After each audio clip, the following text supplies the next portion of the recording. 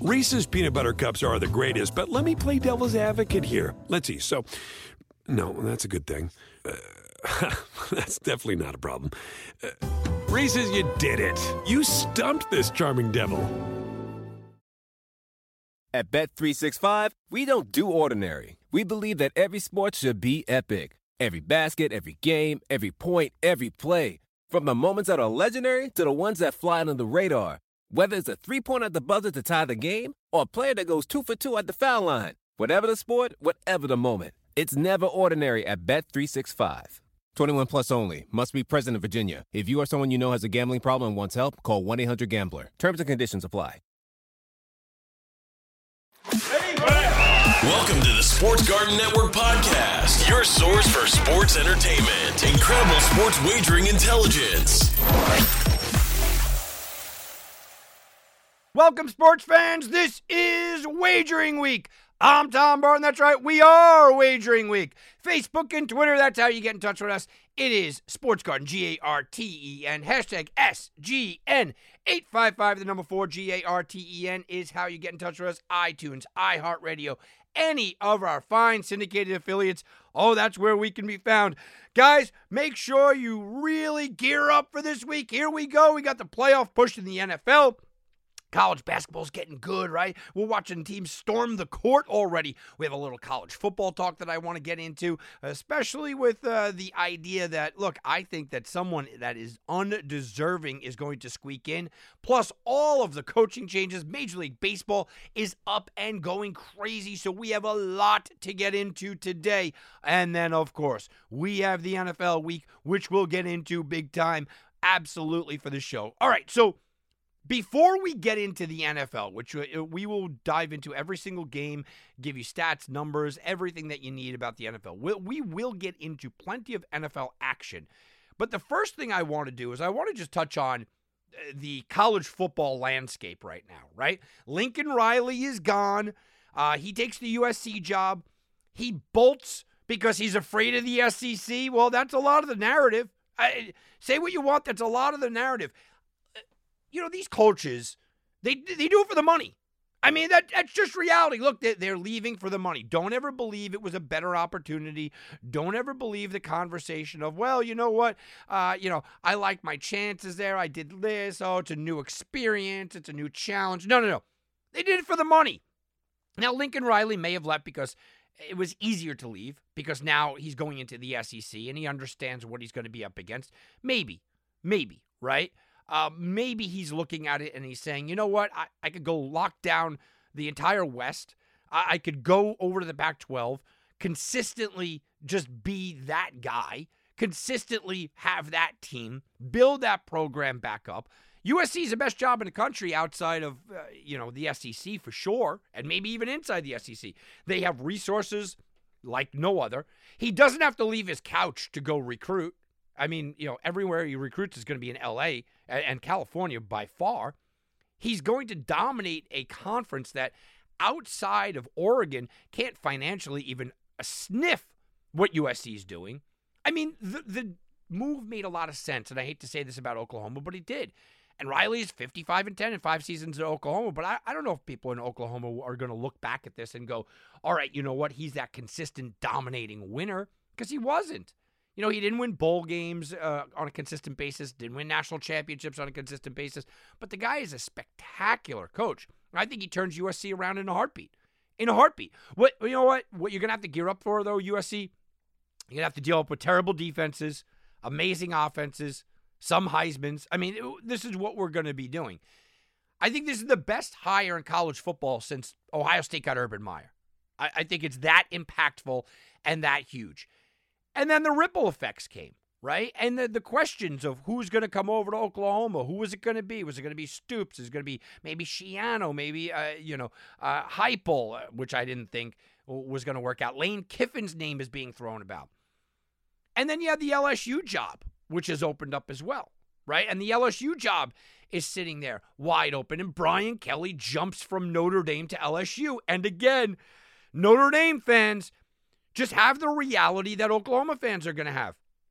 You're in a conference that, sure, you know what? In Oklahoma, you could win. In Notre Dame, you can win, but it's not that glorious job. Look, Brian Kelly has crafted the Notre Dame job as a stepping stone school. Now, I don't see that, okay? But you have much tighter restrictions on recruiting there, who you could go get. It's a private Catholic school. I mean, it just is. It doesn't have a conference, which I still believe hurts Notre Dame. The Notre Dame name, because of their history, can hold some kind of water, but eventually that's going to kind of go by the wayside. And I think Brian Kelly knew that. So he goes to LSU. That caused ripple effects. Look, LSU is in a dominating position. Now, you do have to take on Saban. You got to go to that conference to take on Saban. You might have to take on Jimbo. I don't know. I don't know if Jimbo's going to bolt either. So that's something to look at. So, I mean, look, we have a lot going on there. David Shaw, his name has been thrown around. David Arenado from Baylor, his name's been thrown around. Cliff Kingsbury's name's been thrown around, which I think is just a clear his agent throwing his name around. I don't believe any of that. But we have some shakeup in college football, and some massive shakeup at that.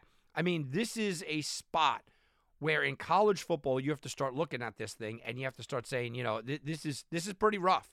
This is pretty rough for the college football landscape. It doesn't bode well for college football when we started combining conferences and people said, you know what's going to happen?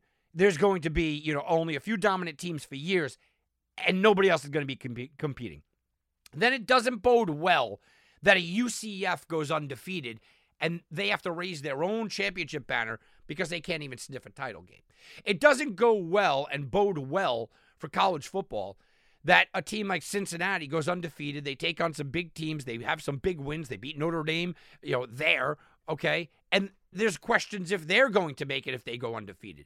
It doesn't bode well that there's a possibility that you could have a 2 or even a 3-loss SEC team go in over 1-loss or no-loss teams in the country.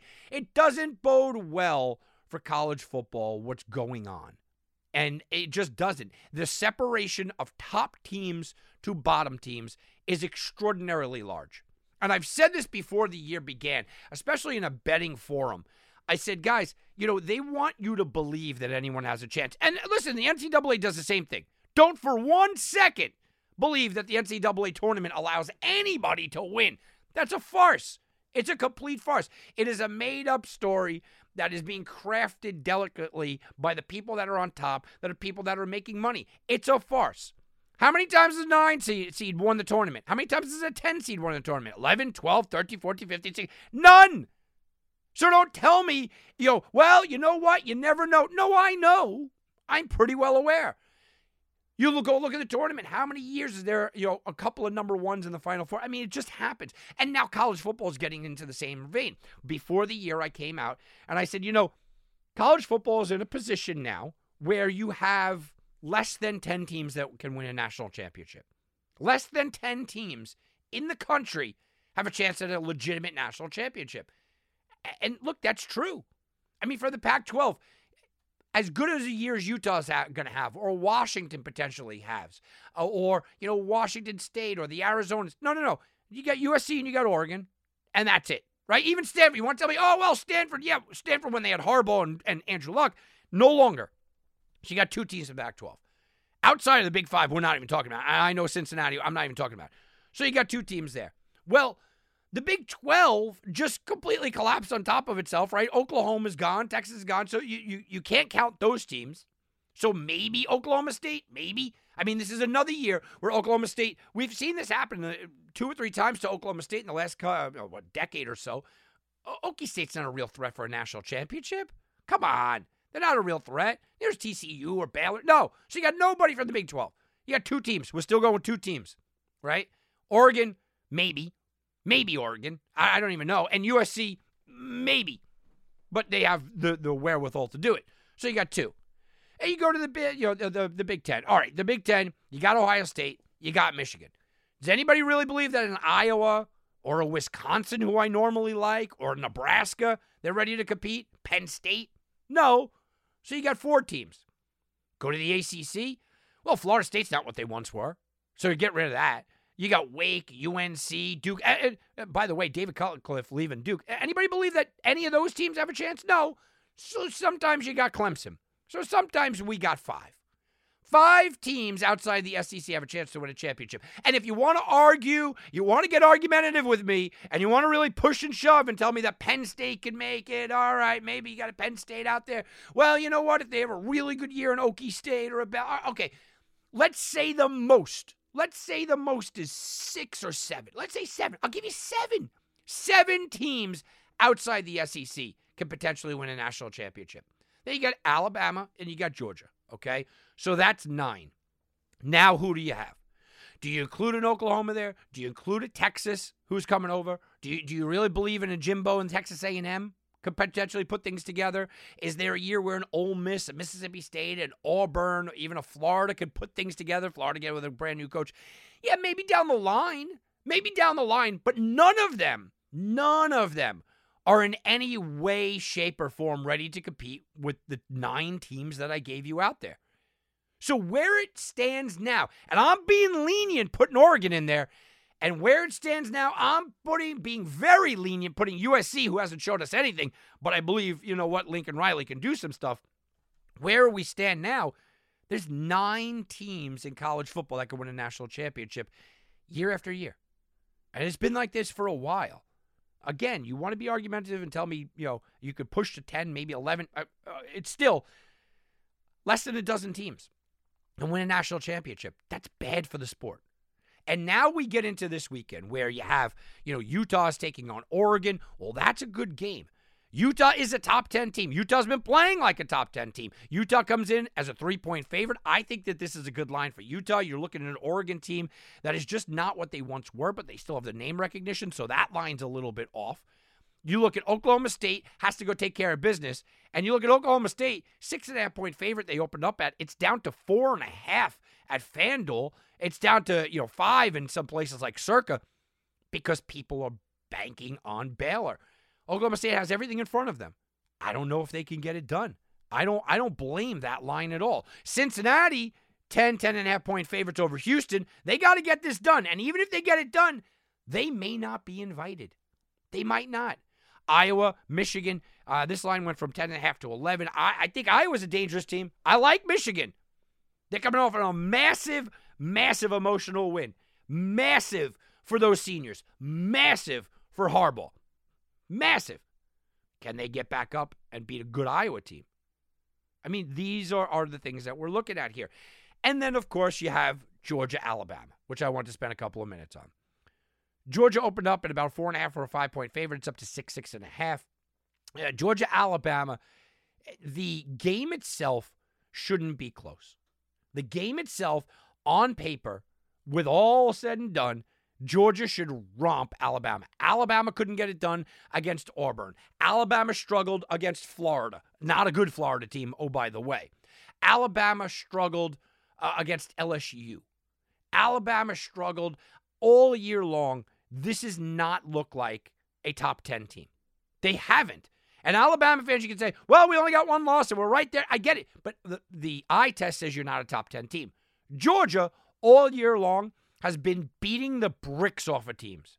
They have been annihilating team after team after team after team. Alabama should not be in the same class here. This line is very, very thin. This line, if you took the names off of the jerseys and you just gave me the statistics and the eye test of who Georgia has been all year and who Alabama has been all year, guys, this isn't close. Georgia, this defense should suffocate Alabama. Alabama couldn't move the ball against Auburn until the end. Alabama couldn't beat Auburn until their quarterback was playing on one leg, Auburn's quarterback. Okay? And forget about this Bryce Young for Heisman garbage. Can we stop that? Can we stop that? Yeah, the guy had 1 good drive at the end of the game. No. So, Georgia should beat the bricks off Alabama. The line's only 6.5. But wait a minute. Before you guys turn off the podcast here and go run to the sports book, let's talk about why that line is 6.5. Well, there's a lot of head-scratching moments here, right? There's a lot of nefarious talk going on with this line. Now, I don't believe that games are thrown. No, I don't believe that. I don't believe in rigged games. No. I don't believe that umpires and referees have money. I don't believe any of that. I'm not that tinfoil hat wearing guy. I wear a tinfoil hat when it comes to like UFOs and stuff. But I'm not a tinfoil wearing hat guy here. But I will say this. Georgia knows that win or lose, they're going to the championship. Win or lose, they have punched their invite. They're ready to go. It doesn't matter. Win or lose, Georgia is in a spot where we feel perfectly fine. We're going to be fine. That motivation, whether they, are outwardly saying it or not, it's there, or lack thereof, motivation, I should say. It is there. That feeling of, well, we're already in. The idea of them pulling off the dogs or not coming in 100% for this game is almost unconscionable. It's almost inexplainable. There's no way that could happen. It's Georgia, Alabama. They are rivals. They're SEC. Yes.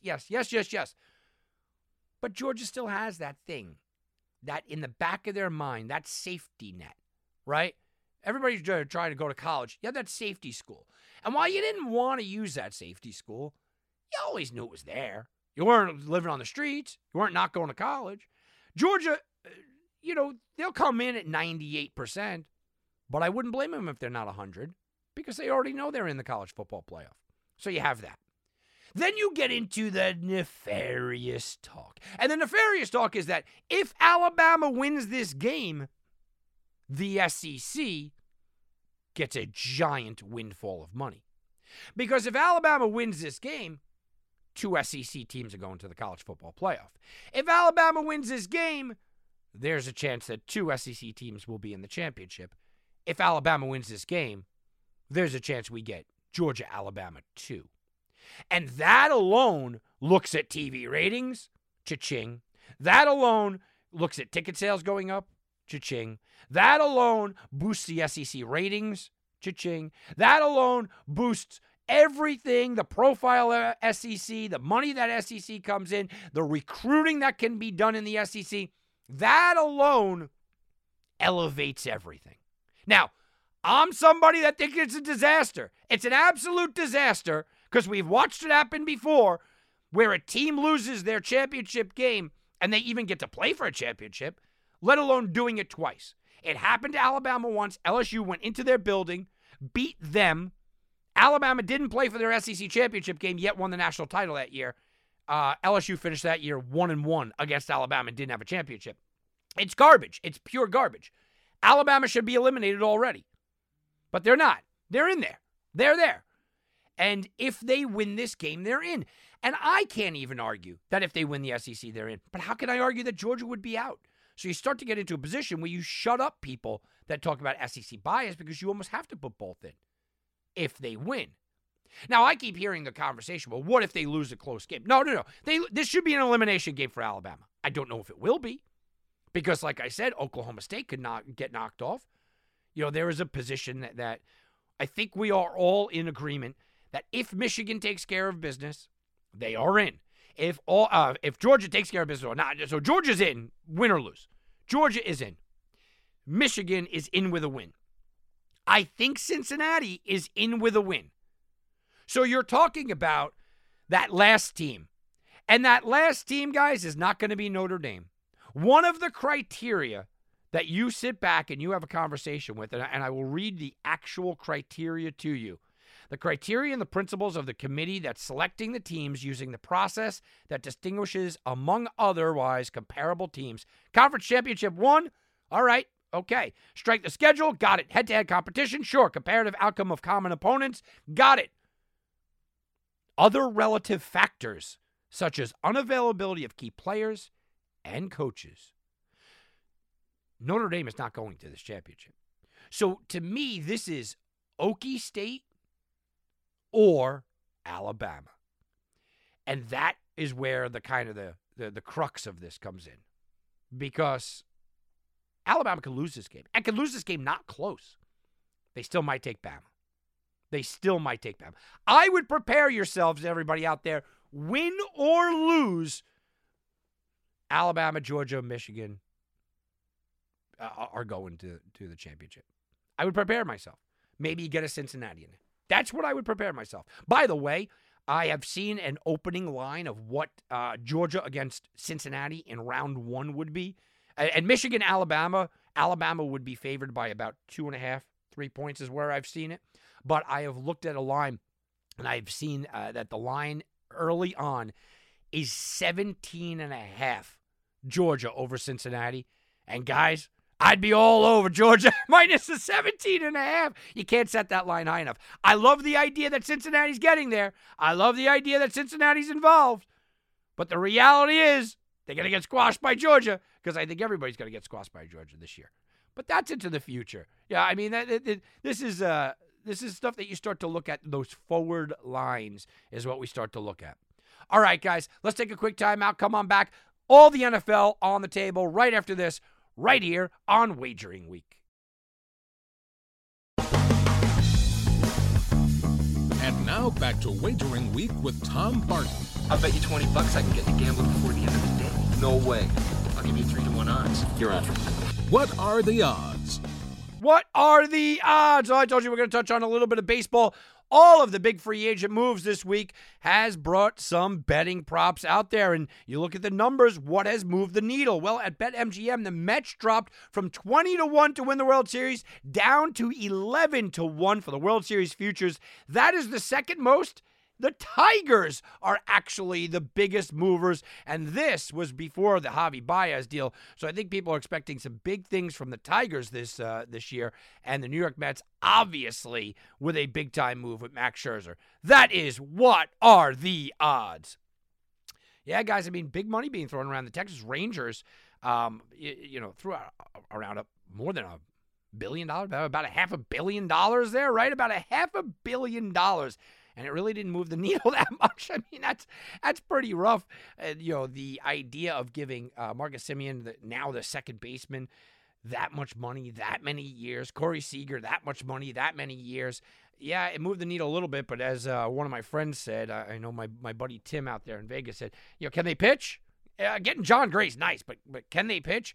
I think the Mets with the Scherzer move is massive, but $40+ million for a 38-year-old is head-scratching at best. Everyone's ripping on the New York Yankees for just kind of sitting on their hands here. I think everyone's getting a little overpaid. I actually think that the Baez deal was respectable considering how much Seager got and how much Scherzer's got. And you go back just a couple of years ago, I was at the baseball winter meetings during the Machado and Harper stuff, and people go, oh, my God, Harper got 13 years. That's a bargain now. That's like a bargain contract now. You can't even believe it, but it really seems like that's the way it is right now. Absolute insanity in Major League Baseball. All right, let's move over to a little NFL this week. And look, you go and you look at this week, some people have already cashed money. The Bengals win total of 6.5, already cashed that ticket. How about the Cardinals? Over 8.5, already cashed that ticket. One thing to be careful of, and I throw this out there, is look for those unders on Monday nights. Monday night unders have now cashed in 5 of the last 6 Monday nights this week. We'll talk about it. The number is set at 44, so that's something to pay attention to. All right, let's get into all of the games. We'll start off with that Thursday night game. And that Thursday night game, you start off right away with a game that is really a tough game. It's a tough game to gauge. Mike McCarthy won't be on the sideline because of COVID for Dallas. And over on New Orleans, Kamara might come back. Ingram might be playing.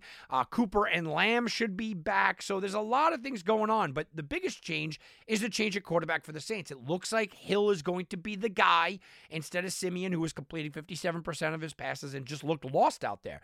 Both teams are coming off of Thanksgiving losses. The loss by the Cowboys is an ugly loss, because it was the most watched game since 1990 in the NFL. So everybody watched Dallas, and that Dallas defense just get picked apart by Vegas, who was struggling. I mean, even Darren Waller was out of that game. A lot of penalties, ugly loss. And then at night, when everybody was kind of having their turkey hangover, what do you call it? Tryptophan, right? That tryptophan hangover, and everyone's sleeping. New Orleans got absolutely housed, but they got housed by a good Buffalo team. So Dallas opened up as a 5.5-point favorite. It's down to 4. We know Sean Payton, he's about 20 games over 500 as an underdog, and he's at home. This is a spot where you look at it and you go, yeah, you know what? New Orleans is probably in a good spot, but it's hard to go against Dallas because we've seen the best of Dallas, right? We have watched how good Dallas can be when Dallas is good. All right, let's move on to Sunday. A lot of double-digit favorites this week, and a lot of double-digit favorites where late in the season you start to look at it and you go, look, if you just take you just take the points. Give me the double digits in games.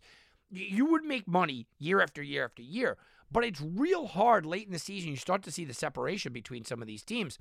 Tampa Bay is an 11-point favorite over Atlanta. Tampa Bay is only 5-6 against the spread because their lines are usually inflated, and I think it's an inflated line here. But they are 4-1 against the spread when the line is double digits or more. So they're beating teams, and they're beating them bad when they're supposed to beat them bad. But guys, this is a divisional matchup on the road laying double digits. There is no way that you could convince me that Tampa Bay is the play here. Now, I know that the Falcons are 31st in the league in pass defense. You could throw on them all day. Tom Brady should have an absolute field day here today. Or this week, I'm sorry. And I have to tell you, look, when you look at a guy like Brady, he's gunning for an MVP. This is a get-right game. It's indoors. It's against a team he knows. It's a position that he's very familiar with. I am in no way telling you that I feel good about going out there, and I feel really okay about going out there and, giving points, and absolutely not. But I don't feel good about Atlanta either. I mean, Atlanta is one of those teams here where I don't want to say if there's a spot to lay double digits, it's this, but I'm definitely not sitting back and going, I can go out there and feel any confidence with Atlanta. The Atlanta Falcons right now can't defend anyone. The Atlanta Falcons right now can't pass on this team, even though everybody seemingly can.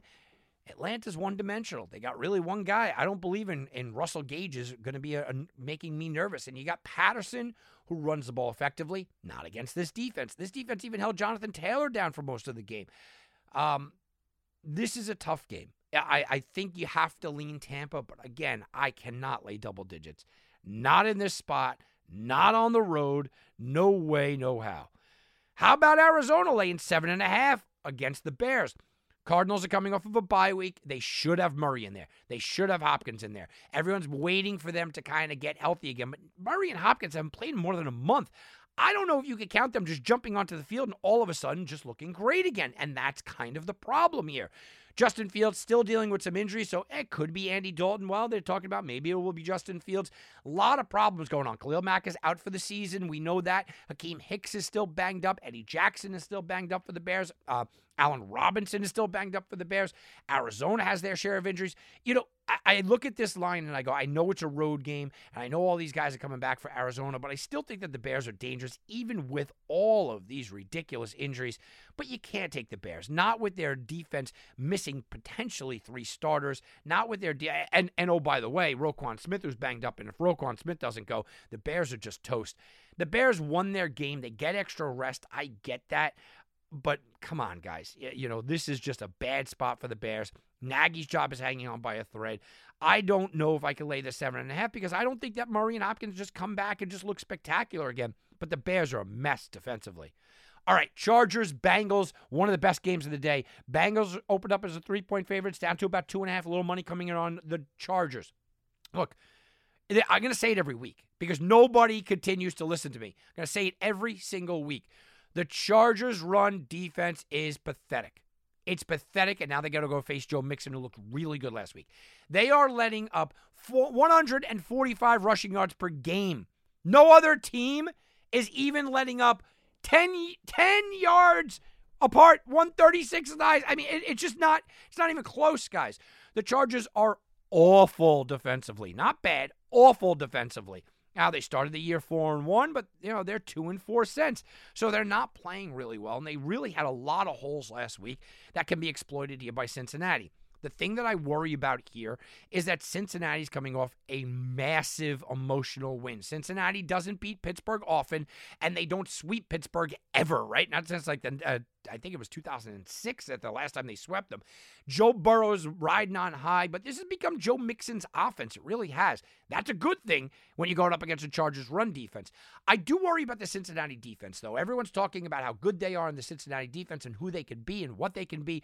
Guys, this Cincinnati defense to me is a little overrated. It's a little overrated, and Justin Herbert's somebody that could absolutely dominate here. Justin Herbert can go through the air. He can have time if he's able to find his receivers. This could be a long day for Cincinnati, but I think that Cincinnati should be the home favorite.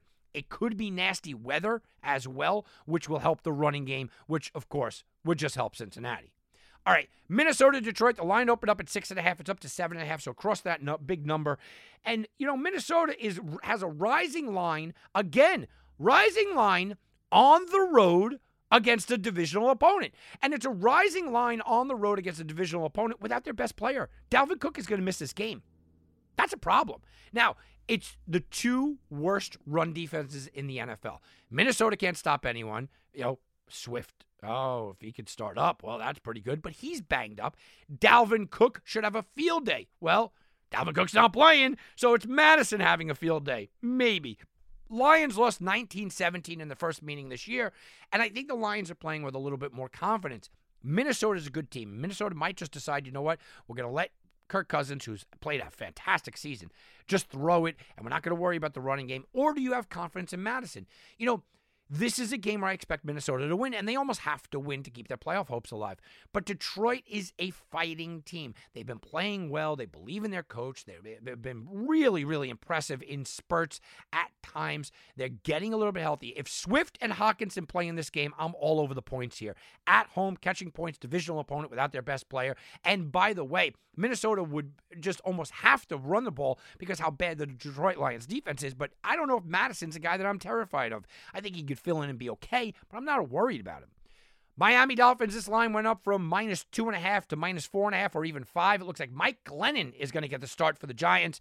Daniel Jones was banged up, and just when I said last week, I think that the New York Giants are getting healthy, and Golladay was getting healthy, and Tony was getting healthy, and Saquon Barkley was getting healthy.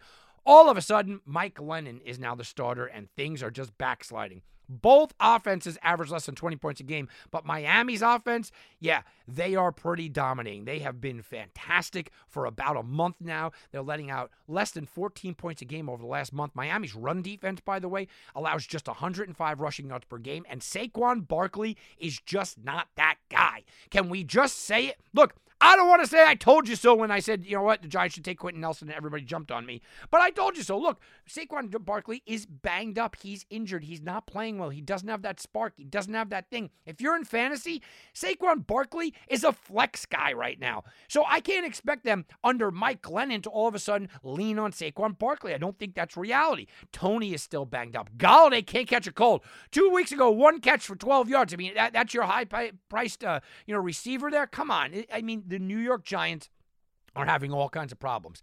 Defensively, this team is having all kinds of problems as well. Now, you can sit back and you can kind of, poke fun at what Miami is doing, and Tua, he's been kind of a laughingstock. Okay, well, you say whatever you want. Look, the New York Giants, are giving up big plays. The New York Giants are a team that are giving up big downfield plays week after week. And Jalen Waddle, all of a sudden, he's on a pace to get 6.4 passes per game, finish their season with 109 receptions. That's a new rookie record. That's breaking Anquan Bolden's mark.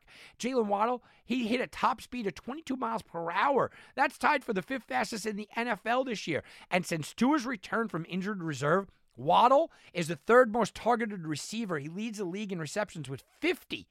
So you're talking about Cooper Kupp kind of area, right? 528 yards. Cooper Kupp's got 618. Guys, this offense has a little spark, and adding Gesicki, Tua is starting to look confident. I think that this is Miami or nothing, even with the rising line. Philadelphia and the Jets, we know what's going to happen. Look, the Jets are very simply going to have to play big-time defense. It doesn't matter who the quarterback is at this point. Wilson's a disaster. Johnson's running it in for whatever reason. Robert Saleh doesn't look good out there. But Philadelphia to cover a 7-point line is, I don't believe in them either. Jalen Hurts is still running the ball well, but he can't throw the ball. The Jets' defense has allowed 260 yards per game. I get it. And you start to look at what their offense can do. Well, the Jets' offense can't do much, but if you know the run is coming, and they do, and you have a good front four, earlier in the year, you talked about Sean McVay talking about the front four of the New York Jets.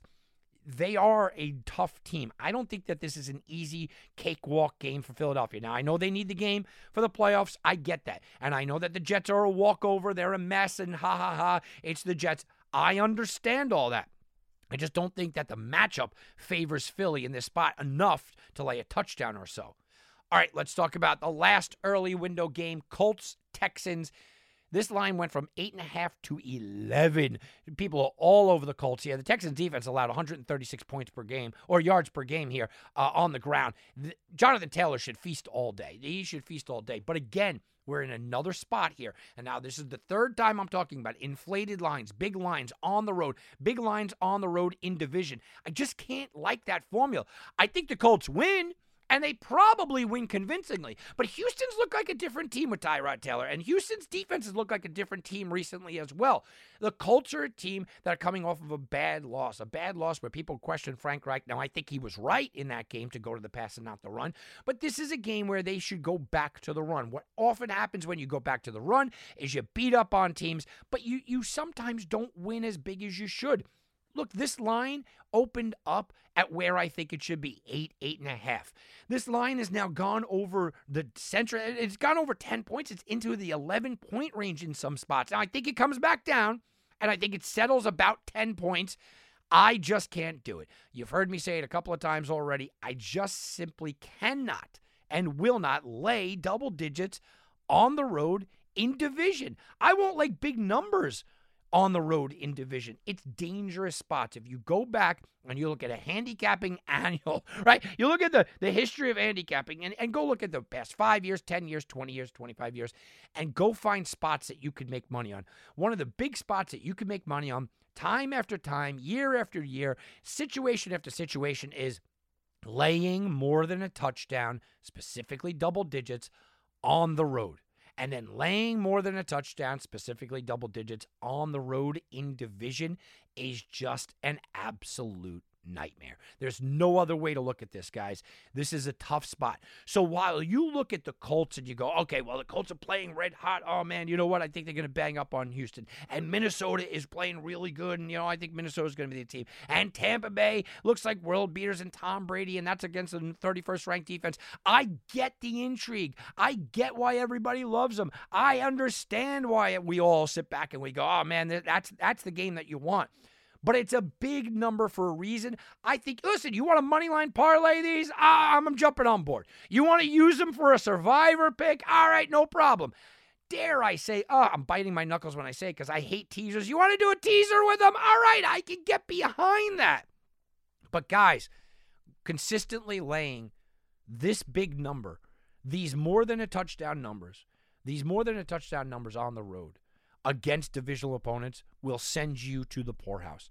There's just certain spots you don't go near. If you look and you ask sports handicappers, I'm not telling you to go out there and put your faith in Atlanta and Detroit. I'm not telling you, and the Texans. These are games that nobody wants. Nobody wants to take those games. I get that. And I'm not sitting back and telling you to go and get those games. I'm not convincing you on the other side. What I'm telling you is to be very careful. Be very cautious about jumping down and going, you know what? I love this game laying that many points. I love that game on the road laying that many points. It's a dangerous proposition that gets sports handicappers that are novices or experienced into a lot of trouble. So just be careful.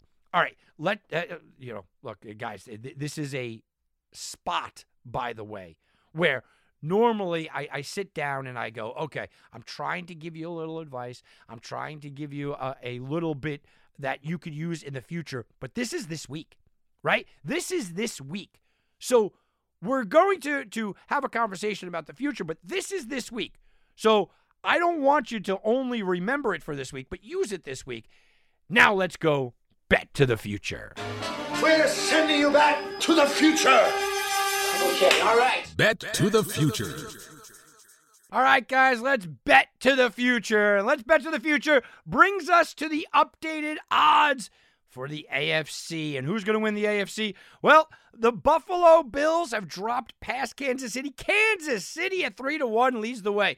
Buffalo is plus 375. Baltimore plus 550. New England's starting to come up there at 7-1. Tennessee plus 750. The Chargers are 10-1. Indianapolis, you can still get them at 20-1. Cincinnati 20-1. Cleveland 20-1. And Pittsburgh is about 40-1. That is bet to the future. Well, look, people are getting real excited about certain teams, right? There are just certain teams out there that people are getting real stoked over. I mean, is there any way that you sit back and you go, the Patriots get any more? Any more love? Can they get any more hype right now? We'll get into that in a moment. All right, let's get into the late games. Washington against Vegas. Vegas is about a 2.5 point favorite here. Washington looked really good. Look, their game plan from Ron Rivera is exactly what I believed before the year. Before the year began, I had them and I put some money on them, which doesn't look like good money right now, but I had them and I put some money on them to win this division. I thought that they'd be better than the Cowboys. I saw some holes in the Cowboys. Look, they haven't looked good. You can blame that on Ryan Fitzpatrick, which I often do. I said, look, I wouldn't have made the deal. The bet had Ryan Fitzpatrick not been in the deal and part of the situation. But you look at Washington and you go, they lost Chase Young, but now they're starting to get healthy. Antonio Gibson was not healthy all year, and he's starting to get healthy. When Taylor Heineke, comes into the game, you don't feel great. But look, this is a kid that I think has a lot of moxie. And as soon as we heard that Ryan Fitzpatrick was out and he was not going to come back, Taylor Heineke increased his play. And I said on this show, guys, I really do believe that not having to look over your shoulder and not having somebody behind you was going to make Taylor Heineke a better player, because he's somebody that came out undrafted. He came out from a small school. He wasn't highly recruited. He wasn't highly hyped. So you give him the job, he's always going, all right, well, you know what? I know it's not my job. And then he comes in for Fitzpatrick, but the conversation was always, well, Fitzpatrick might come back, and you never know, and what is it going to be? That's a hard spot for him. Heineke now knows he's got the job. And what's more is that the rest of the team now knows he has the job. Antonio Gibson got a week off to kind of heal from that. I think he's playing with basically a broken leg, right? He looked really good, and he looked like the Gibson that I expected to see this year. McLaren is almost unguardable at times. Logan Thomas came back in the offense, all of a sudden looked better, but that defense that I thought was going to be fantastic, well, Chase Young is out, and they're playing better. Landon Collins is still a really good player, and you have playmakers all over the field. Now, Washington is on a short week here, which is a concern, and they have to go on the road, flying across the country on a short week. It is a problem. The defense does look good, though. And when you have Ron Rivera and you have Jack Del Rio, you have to assume that they're going to have a game plan for what I think is an inept Las Vegas Raiders offense. Now, I know what they look like against Dallas on Thanksgiving, but look at the 3 games before that. They cannot run the ball. They simply can't. They're one of the worst rushing teams in the league. So they're going to have to throw the ball. What Darren Waller was a little bit banged up. I don't have confidence that Vegas can consistently move the ball just by throwing it and just by hoping you get the best from throwing the ball. I'm telling you now, the Raiders are a team that they could gel. And if they got a running game, not only can I see this team making the playoffs, I can see this team still winning this division. I really can. But until I see that consistency in the running game, I don't have confidence in betting this team at all. Not even as a 2-point favorite, not even against Washington, not even on the short week, not even at home. All right, what about Rams, Jacksonville? This line is creeping towards 2 touchdowns. And people are all over the Rams. The Jaguars have played well for about 5 weeks now, 5 weeks plus. The Jaguars are 2-0 against the spread as a double-digit underdog. The Jaguars, look, they got problems. Trevor Lawrence doesn't look anything like I thought he would look, but their defense, specifically their running defense, is actually fine. And I'm not saying it's good, but it's certainly not bad. Jacksonville bad, it's actually fine. The Jaguars are hanging in there. The Rams, meanwhile, they lost 3 games in a row. They failed to cover each of the last 5 weeks. 5 straight weeks, they are 0-5 against the spread. You're losing a ton of money if you're the Rams. And, you're sitting back and you're going, all right, Who do we have at the Rams? Well, Darrell Henderson's now banged up. All right. Well, you know what? Matthew Stafford is banged up. Their defense has shown the inability to really make plays outside of Aaron Donald and outside of Jalen Ramsey. And last week was that was weird. It was a weird situation because the Green Bay Packers are dealing with so many offensive line problems, and they couldn't get a pass rush. With Von Miller, with Aaron Donald, with Floyd, they could not get a pass rush. That is a weird spot right now, why the Rams couldn't get into the backfield. Now, I expect them to put a lot of pressure on Trevor Lawrence here, but the 14 is just a massive number. Matthew Stafford is hearing all the criticism. Matthew Stafford is still in his career never beaten a team that's 5 games over 500. It seems like a weird stat, but basically he doesn't beat good teams. Jacksonville's not a good team. Matthew Stafford should be fine here. But if Matthew Stafford is as injured as they're making him out to seem, and his back is as tight as it is, this could be a long day for them. And this could be a spot where Jacksonville gets that backdoor cover, or they hang in it just long enough. I have no confidence in this Rams team. And I've had questions about the Rams all year long. Bringing in Odell and bringing in Von Miller didn't fix those questions for me. For a lot of people, oh man, you guys loved them. For me, it didn't fix those questions. And even the idea that Matthew Stafford was going to come in here and rescue this franchise, I didn't believe in that either. I didn't believe in that. You know, when you turn around overall and you look at all this and you go, well, the Vegas line didn't really move, right? They went from Jared Goff to Matthew Stafford, and the Vegas line didn't really move for their wins total before the year. That'll tell you something. All right, Steelers, Ravens. You almost have to say it like that, right? Steelers, Ravens. Well, Ravens are a 3-point favorite. It's gone up to 4 in some spots against the Steelers. Steelers are a mess. Don't believe the hype that all of a sudden the Steelers are fixed. Watt comes back. Their defense still doesn't look good. Roethlisberger's still a mess out there. Najee Harris is about the only bright spot that I see. Their defense lost just too many guys. They really did. The Steelers, by the way, you know, they are only one of 2 teams that Lamar Jackson doesn't have a winning record against. It's hard to imagine Baltimore losing this game. But over the past 3 games, the Ravens have averaged just 14 points per game. And the Steelers defense, like I said, it still has some playmakers on it. Fitzpatrick came back last week. Watt could be in there. You're starting to see the Steelers maybe find a formula. Where we stand now, if you really wanted to have that conversation about the Baltimore Ravens actually going to the Super Bowl, I'm not sure I could talk you out of it. The Ravens are a very good team. The Ravens at times look dominating. But over the last 3 weeks, the Ravens have looked just flat out lost on offense. They can't run the ball effectively. That's a problem. And they have weapons. I like Bateman. I like Hollywood. I like Andrews. Jackson just can't seem to get him the ball. And it's starting to become what we've seen in the last couple of years during the playoff and the playoff runs of Baltimore. Every now and then you start to see the Ravens get very one-dimensional. And that one dimension is just Lamar Jackson running the ball every time he gets in trouble. And Lamar Jackson earlier in the season was looking downfield, and his eyes were downfield, and he was starting to kind of become that player that was a dangerous passer as much as a runner. Not so much anymore. This is a spot where I don't think you can bet on Pittsburgh, but I am absolutely not confident in Baltimore. Not what I've seen the last 3 weeks, not with this offense, and not with where they sit this offense. By the way, Patrick Queen left the game last week. His status has to be known before you make a bet on this game. Niners minus 2.5 against Seattle. That will certainly rise. I've seen it already hit 3.5. I think it goes up to about 5 or 6.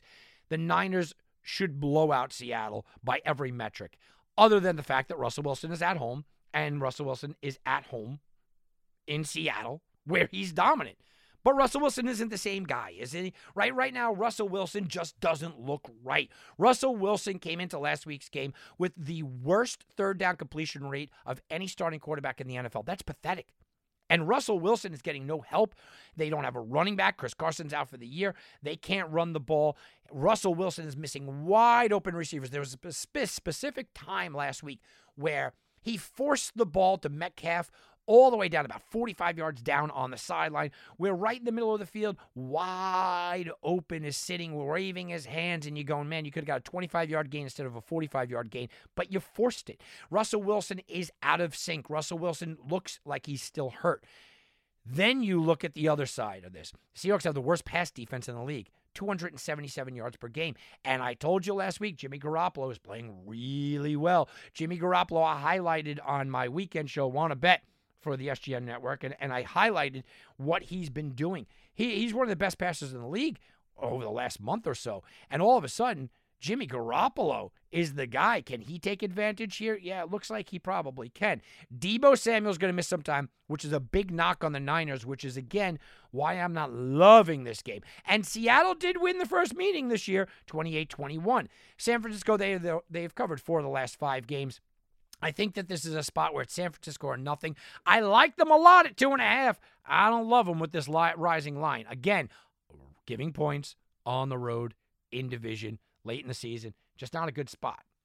All right, let's go to the Sunday night game. This should be a pretty good game. Well, it could be, because we don't know the status of Teddy Bridgewater. Kansas City is a 9.5 point favorite, depending on where you're shopping there. Chiefs are coming off a bye week. We know it. Andy Reid off a bye week doesn't lose. Andy Reid off a bye week. Andy Reid off of a bye week. I could say it a million times because it is just that true. Andy Reid off of a bye week is fantastic. But Kansas City is also 4-7 against the spread this season when they play 3 straight, kind of bad games at home defensively. Yeah, Kansas City is in a spot where it's at home. It's on prime time. They're going up against potentially Drew Lock or Teddy Bridgewater. First of all, you can't even talk about Denver without deciding who's going to be the starting quarterback. Kansas City should win this game. But this is, again, a big number. And I expect it to get better later. Look, even with the addition of Teddy Bridgewater, people are going to be chasing in this game. And this is a game where you can't take Denver. You can't take Denver on the road against this Kansas City Chiefs team because you're going to be shoved down your throat all week long. Andy Reid off of a bye week. And you can't go against the numbers. It is Andy Reid off of a bye week. And Mahomes is starting to look better. And it is the Chiefs. And they are at home. And they are in primetime. I mean, all of that is right there for the taking. You just have to look at this game and say it is still a division game. And Gordon and Williams have both been running the ball really effectively. They really both have. So it's something that you look back and you go, I'm looking at this game and I think it's Kansas City or nothing, but I feel much more confident Kansas City under the double digits. I do think it's going to get to double digits. Finally, the last game, big-time Monday night game. This is massive. This is the biggest Monday night game of the year, I think, by far. Buffalo, 3-point favorite over New England. Nobody is hotter than New England right now. Buffalo's 5-5 as a favorite against the spread. They are the 2 best scoring defenses in the NFL.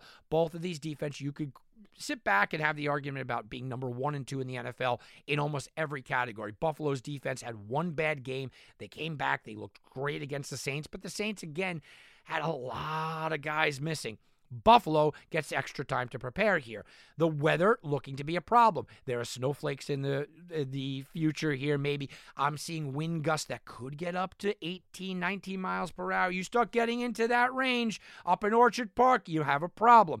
Mac Jones also goes on the road. He's going to face his biggest competition ever as a rookie quarterback. It's a loud environment. It's Monday night. It's a division foe. It's the best defense that he's faced. This is going to be tough on Mac Jones. And we all put all the applause on Mac Jones. And there are people saying not only Rookie of the Year, what about MVP? Mac Jones is that guy. Everyone's loving on Mac Jones. This is a tough spot for him, though. On the road, divisional opponent, tremendous defense, cold weather, maybe snow. The elements are there. Hostile environment. It's all there for a bad game for a rookie quarterback.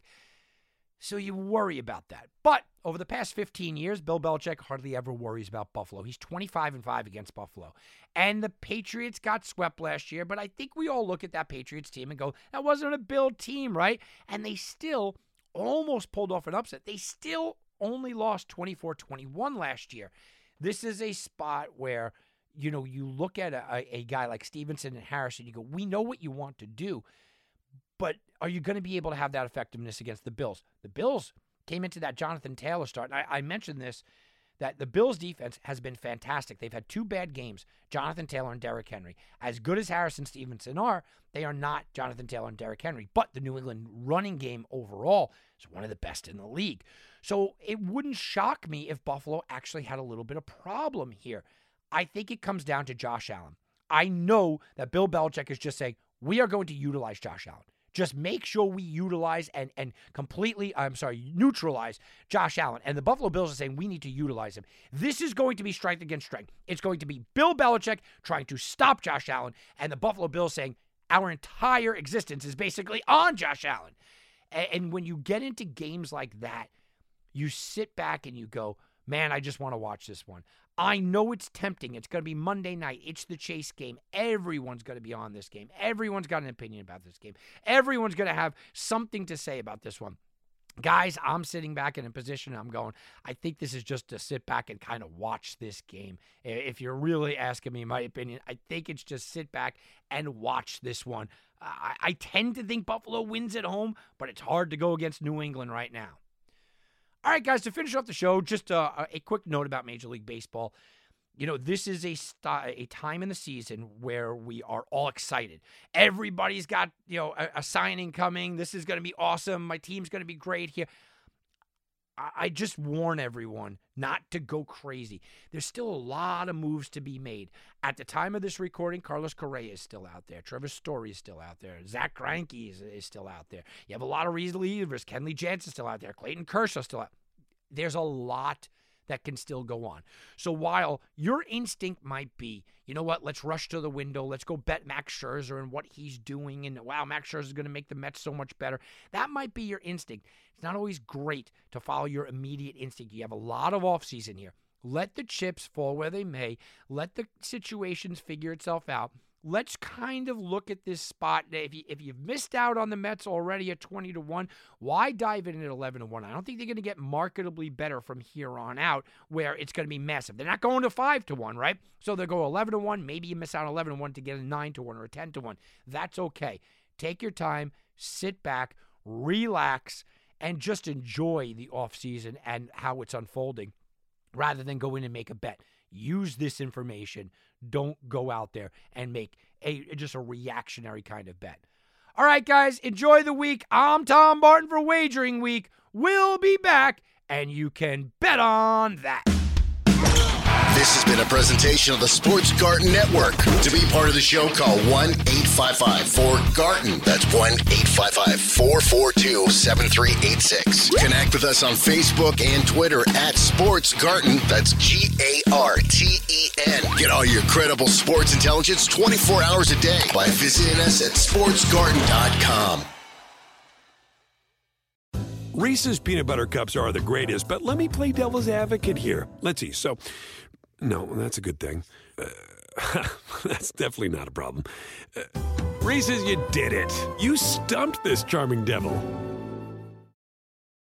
At Bet365, we don't do ordinary. We believe that every sport should be epic. Every goal, every game, every point, every play. From the moments that are legendary to the ones that fly under the radar. Whether it's a game-winning goal in the final seconds of overtime or a shot on the goal in the first period. Whatever the sport, whatever the moment. It's never ordinary at Bet365. 21 plus only. Must be present in Virginia. If you or someone you know has a gambling problem and wants help, call 1-800-GAMBLER. Terms and conditions apply.